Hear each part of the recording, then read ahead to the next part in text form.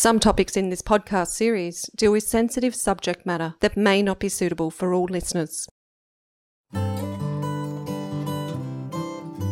National Principles for Child Safe Organisations reflects 10 child safe standards recommended by the Royal Commission into Institutional Responses to Child Sexual Abuse. These principles aim to provide Australia with a nationally consistent approach to creating organisational cultures that foster child safety and well-being. They have a broader scope that goes beyond child sexual abuse to cover other forms of potential harm to children and young people. This podcast series, brought to you by ComplySpace and Bravehearts, unpacks each of the 10 principles, their implications and ways to apply them.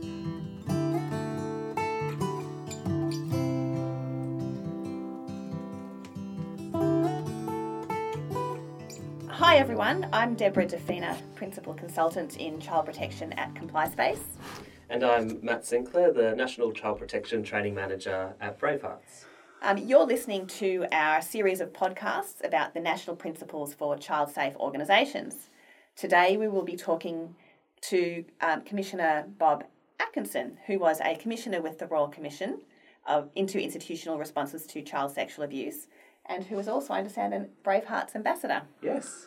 Yeah, hello, my name's Bob Atkinson. It's nice to be here today with Deborah and Matt, and I look forward to our discussion that we're about to have about these matters. So we'll start with talking about the Royal Commission into Institutional Responses to Child Sexual Abuse, and we're going to call that the Royal Commission for short because it's a handful of a name. So, Bob, can you tell us in general what exactly is a Royal Commission? Okay, thanks. Well, my take on it is that it's the highest level of inquiry that we can have in Australia to what has evolved as an important contemporary issue for the Australian community. It's a national inquiry. Each state can have a commission of inquiry, but a Royal Commission is a federal national perspective. A Royal Commission is approved by the Governor-General of the day and the Prime Minister of the day.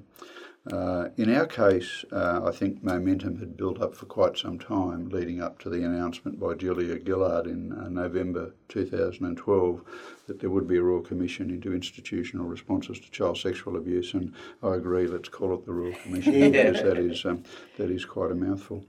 A Royal Commission has significant powers. People can be required to give evidence.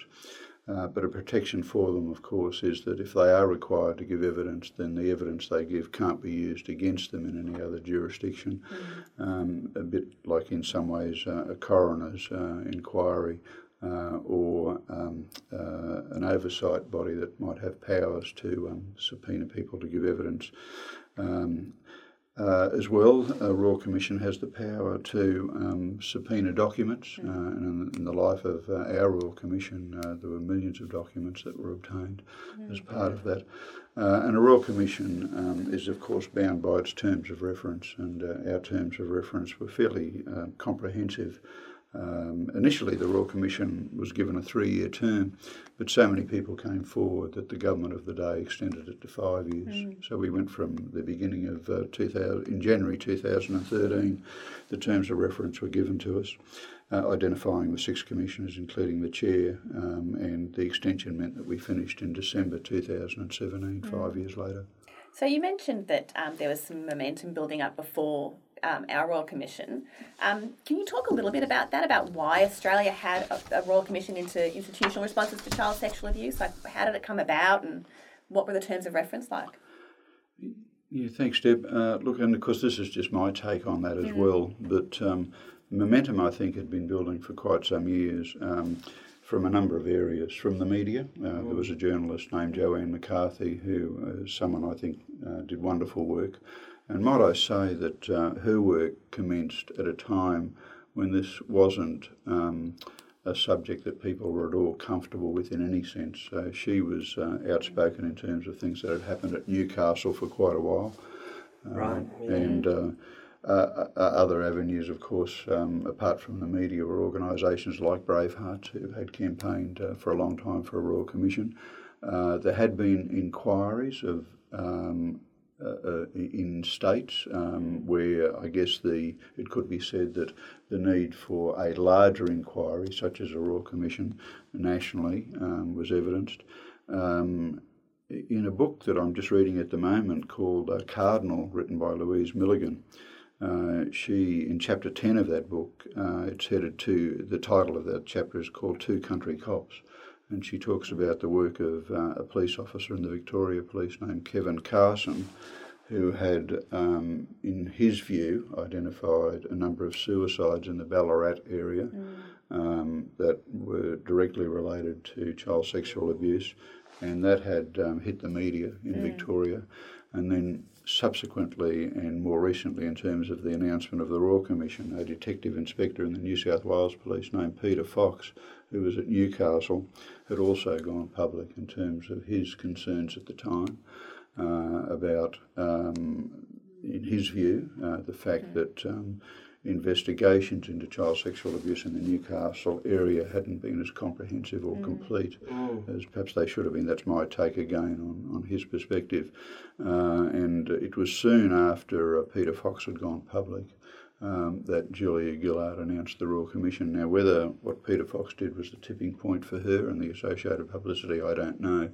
But many people say that probably, apart from being the first woman to be the Prime Minister of Australia, that the next thing that Julia Gillard will be remembered for will be the introduction of this Royal Commission. Yeah. And it was, in fact, I give speeches on this on occasion, and in fact it was her last act as Prime Minister was to establish the Royal Commission. Yes.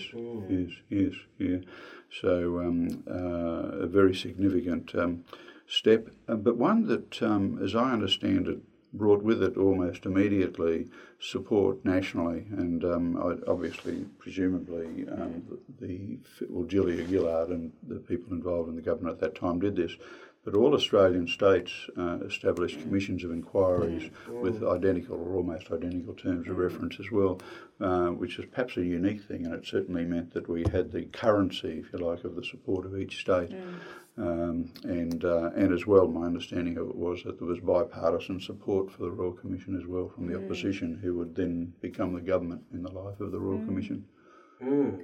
So you mentioned at the start, the Royal Commission obtaining millions of documents. Let's talk a little bit about how the Royal Commission went about investigating institutional responses to child sexual abuse. Like, how did it operate? Yeah, the methodology was consistent with the terms of reference. The methodology was threefold. Firstly, what was called private sessions. In the terms of reference, it said, and this is me paraphrasing because I haven't got them in front of me now, but that we were to talk to the victims and survivors of abuse, to listen to their story as to what had happened to them, and to give them an opportunity to make recommendations for change. Now, if I could come back to that later. So that was the first part, conducting those hearings with, and I'm very much aware that some people do not like the term survivor and some people do not like the term victim, but it was a term that we did use in the report, acknowledging that some people were uncomfortable with it, and perhaps the more contemporary term is people with lived experience of abuse, and acknowledge that. The second was the area that got the most publicity, understandably, and that was the public hearings, which are rather, in a sense, like court cases, which were presided over by one of the two judges. There were, of course, 6 commissioners. The chair, Peter McClellan, was a Supreme Court judge from New South Wales, and the other judge was Jennifer Coate from Victoria.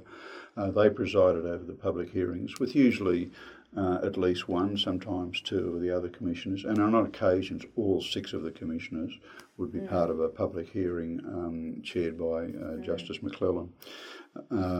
We conducted quite a few of those nationally, and again I can come back to that if you wish. I think there was 57 in total public hearings throughout Australia, and we tried to have what I would probably call a vertical slice, where we tried to go to every state and cover every area of institutional abuse. And the third, which really didn't receive much publicity or awareness at all, but it was an equally part of the methodology, was a major research program with a number of Australian universities. And we produced 59 research reports in the life of the Royal Commission. And my recollection is that almost every one of those concluded with the observation that this had been an area where there'd been a lack of research, Yes. and where the further research would be important and necessary. So that was essentially the methodology: private sessions, public hearings, and research. And all three of those informed the final report, didn't they? They did. They provided the basis for the recommendations of the Royal Commission, which at the end of the day totaled 409. It's quite a lot.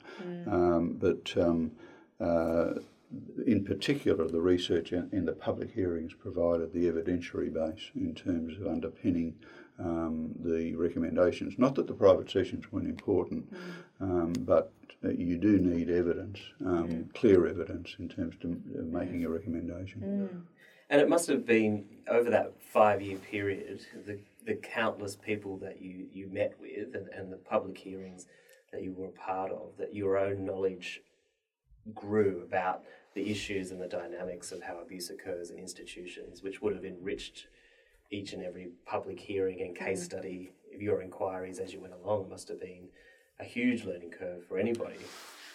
Indeed it was, and it's slightly embarrassing to acknowledge this, but it's true.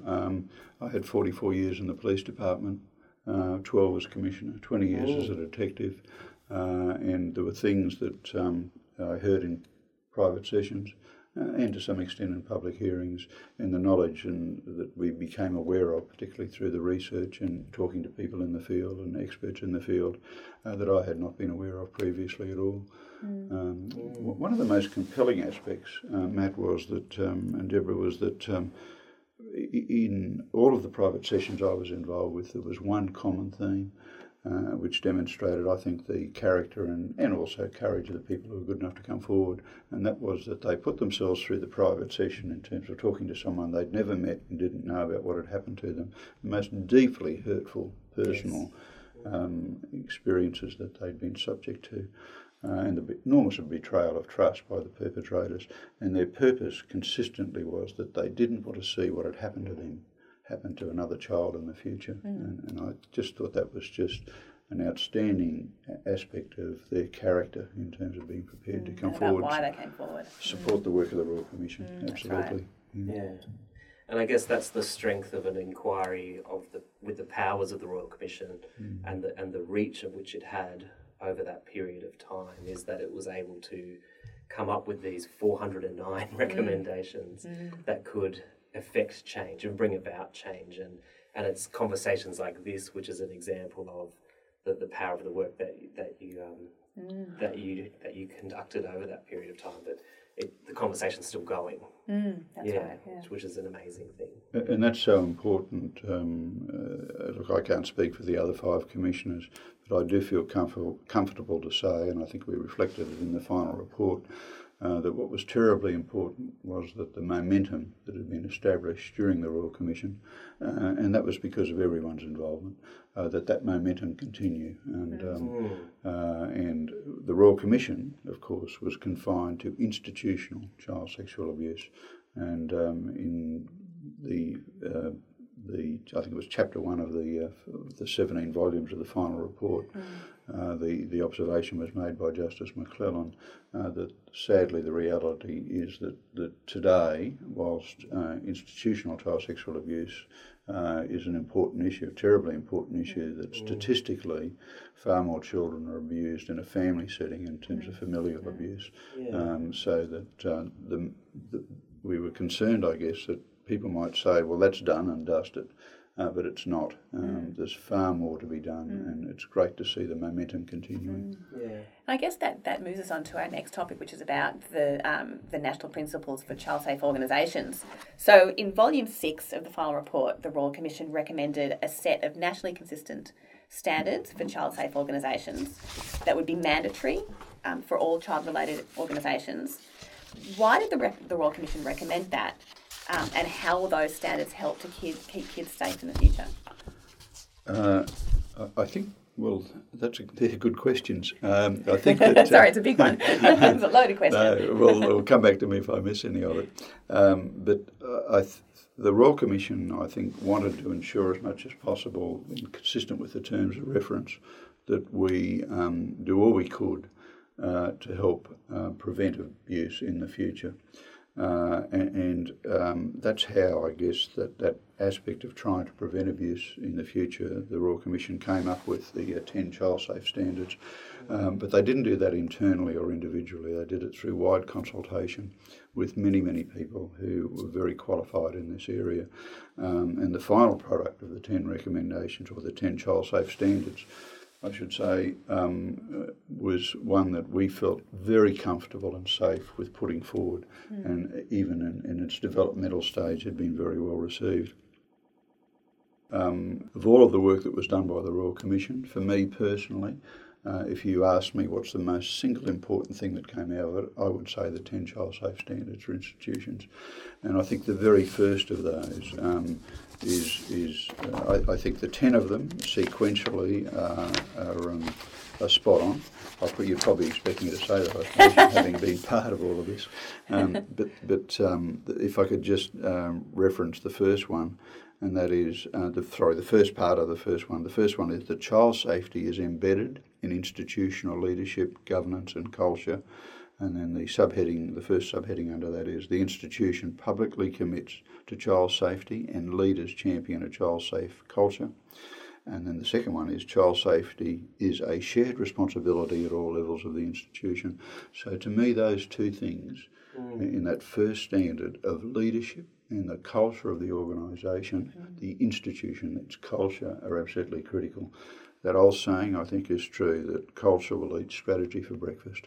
And you need to internalise in the organisation and have leadership that supports the culture that says our primary purpose here is to have a child-safe institution. Children come first. And talking about that, about leadership and culture, why is it also important for the people who work on the ground in child-related organisations, so the kids themselves, the staff, the volunteers, the contractors, why is it important for them to understand the child safe standards? Because one of the terrible aspects of child abuse was and still is that it's terribly difficult for the child who's the victim of it to say anything or do anything about it. So there needs to be a number of things. There needs to be a situation where no matter how terrible the circumstance for the child feels able to talk to someone else about it, and through educational programs to be aware that what happened or is about to happen, or if the child is being groomed, what is happening in that space is not right, and there is someone they can talk to about it. And it needs, as part of that staff at all levels, through again educational programs, are aware of the signs and indications as well. Could I just digress? Sure, absolutely. One of the stunning things for me in the private sessions that I was so privileged to take part in and listen to the stories of people was that over and over and over again, I heard stories about people who, as a child, had radically changed behaviour. So they'd gone, for example, if they were being abused at school, they'd gone from being a really good student, well-behaved, good results, to being disruptive, unruly, truanting, and aggressive behaviour. And no one ever said to that child, why has your behaviour changed? Is there something wrong? Those kids were just branded as having become naughty or bad children. So for staff to be aware, and that level of awareness and alertness that there could be something happening here, just so important. And it speaks to those the other episodes of this series is around the importance of the education and training and being able to identify sooner what we would commonly refer to as red flags, or those changes in behaviour, and giving a practitioner, be it a teacher or a sports coach or whoever in a child-facing organisation, the skills, but also the motivation to be inquisitive and just ask the question, I've noticed this, is everything okay? Is there anything you'd like to talk about? Exactly, and that's why that leadership and internal culture are just so important, that the culture of the organisation has to be one where not only can a staff member feel confident and comfortable in raising it up the chain of command or in the hierarchy of the organisation, but will be supported and encouraged to do that. And that can only, you can have all the rules and documents and policies and procedures in the world, but in any organisation, in any institution, there'll be the reality of does the rhetoric of those policies and procedures match the reality of the internal culture of the organisation. In other words, when the rubber hits the road, what really happens. And the Royal Commission did see that, didn't we, in a number of the hearings. So some of the organisations that we looked at were, the policies were all there, but nothing happened. Deb, that's exactly right. And in some cases, there was the most extraordinary ways that people conspired or found to circumnavigate those policies and weave around them. And to my mind, that all came back to a couple of things. It came back to obviously a lack of leadership and courage in doing the right thing, but it came back to protecting the reputation of the organisation or institution, and it came back to protecting colleagues who were involved in the abuse. Those two things repeated over and over and over. Yeah, and it is around that commitment and how that commitment can be effectively communicated from the top down. I would often say it's the tone from the top, and finding strategies that work and evaluating those initiatives if they're not working, constantly checking in and getting feedback from people working directly with the children in the centres or the schools or the clubs to make sure that message is getting through. It's critically important. And it's one of the other principles is that regular evaluation, which is one of the other really critical ones. Absolutely. That if we had to try and sum all of this up in just a few minutes and a few words, that would be the key to it, I think. Yeah, absolutely. Yeah. One of my main questions was, so the Royal Commission's recommendations, and it's quite amazing to hear you say that you think that's the most important, because I agree, and I'm quite pleased to hear that from you, is that the standards have become principles now, and they've been adopted by the Australian Human Rights Commission. What do you see as some of are there differences, and are those differences important? And Well, Deb would probably be able to correct me on this because she has a more recent contemporary knowledge of these things. But my understanding is that they're very similar, almost identical. Is that how you see it? They're very similar, but I think the national principles are broader. The language is a bit more broad because necessarily the Royal Commission was focused on child sexual abuse in institutions, and the national principles have to go broader than that and talk about child safety in other areas, so physical abuse and neglect and grooming and all those other sorts of things that don't necessarily relate just to sexual abuse. So they're broader in that respect. Yeah, and that's likely not likely. It is a positive thing, because you rightly said that scope was around institutional abuse, and we know that statistically there's quite a lot of abuse that happens outside of an institutional context.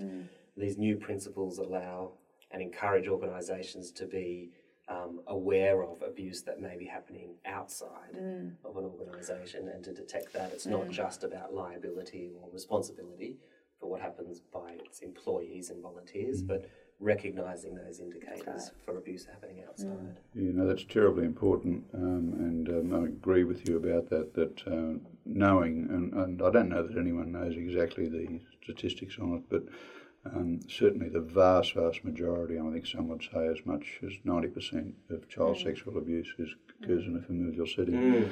So for people in institutions, even though it's an important but perhaps heavy burden to bear, if they see a child who they think is the victim of abuse in a familial setting, at least it's a starting point for them to be able to take steps to try and explore and examine whether that is occurring for that child. I don't think we can underestimate the importance of having the courage to step forward and do that. To my mind, the abuse of a child in any form, whether that's emotional abuse or physical abuse, but I think particularly sexual abuse is a terrible, terrible thing, and in some ways I liken it to a brutal and violent robbery.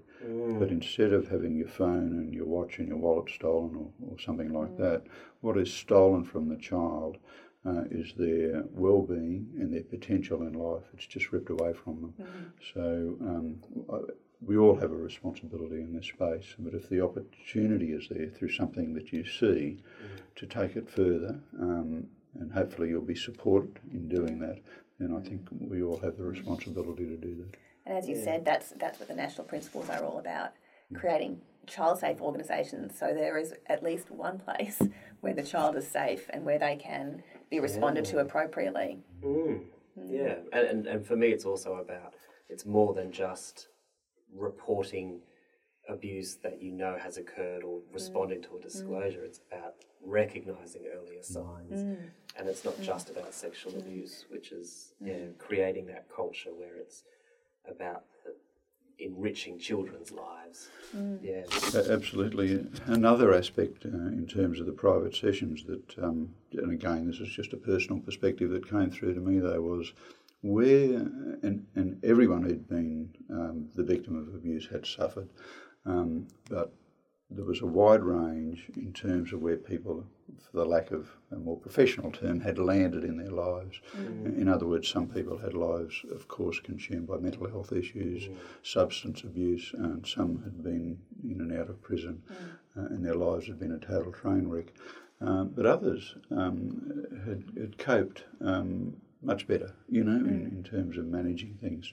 And quite often for those people, and the ones that were good enough to, that his stories I heard, they would say that there was one person who believed in them. Wow. It might have been a sports coach, it might have been a school teacher, but one person took the trouble to be supportive of them and help them, and that made a massive amount of difference in their lives. That one person being alert, aware and supportive and believing in them. Yeah. That's incredible. Yeah. I think that is a good enough note to end this on. That's an amazing way to end this conversation. Thank you very much, Bob. We really appreciate that. Absolutely. Okay. Thank you very much. It's been a pleasure. Thanks, Deb. Thanks, Matt.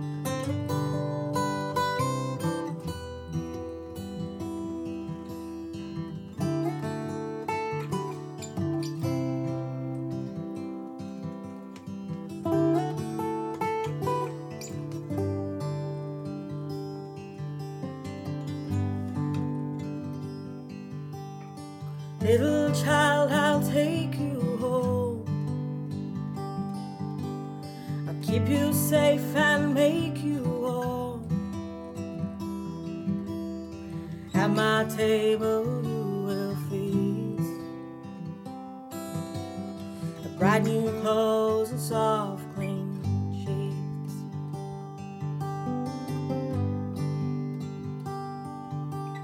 It's nothing that can hurt you. No hands to touch, no one to feel. Though innocence has been betrayed, 'twas no one's right to take away.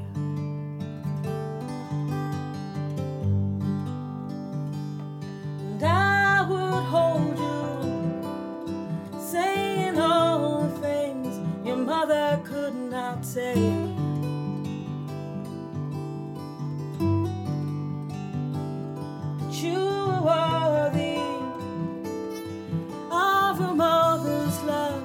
Sometimes mothers fail.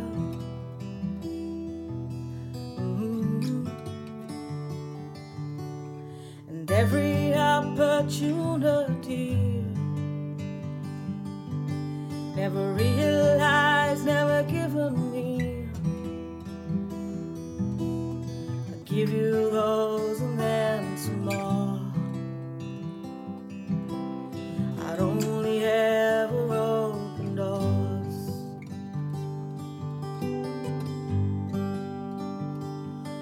I would mold you out of love instead of forging you in pain.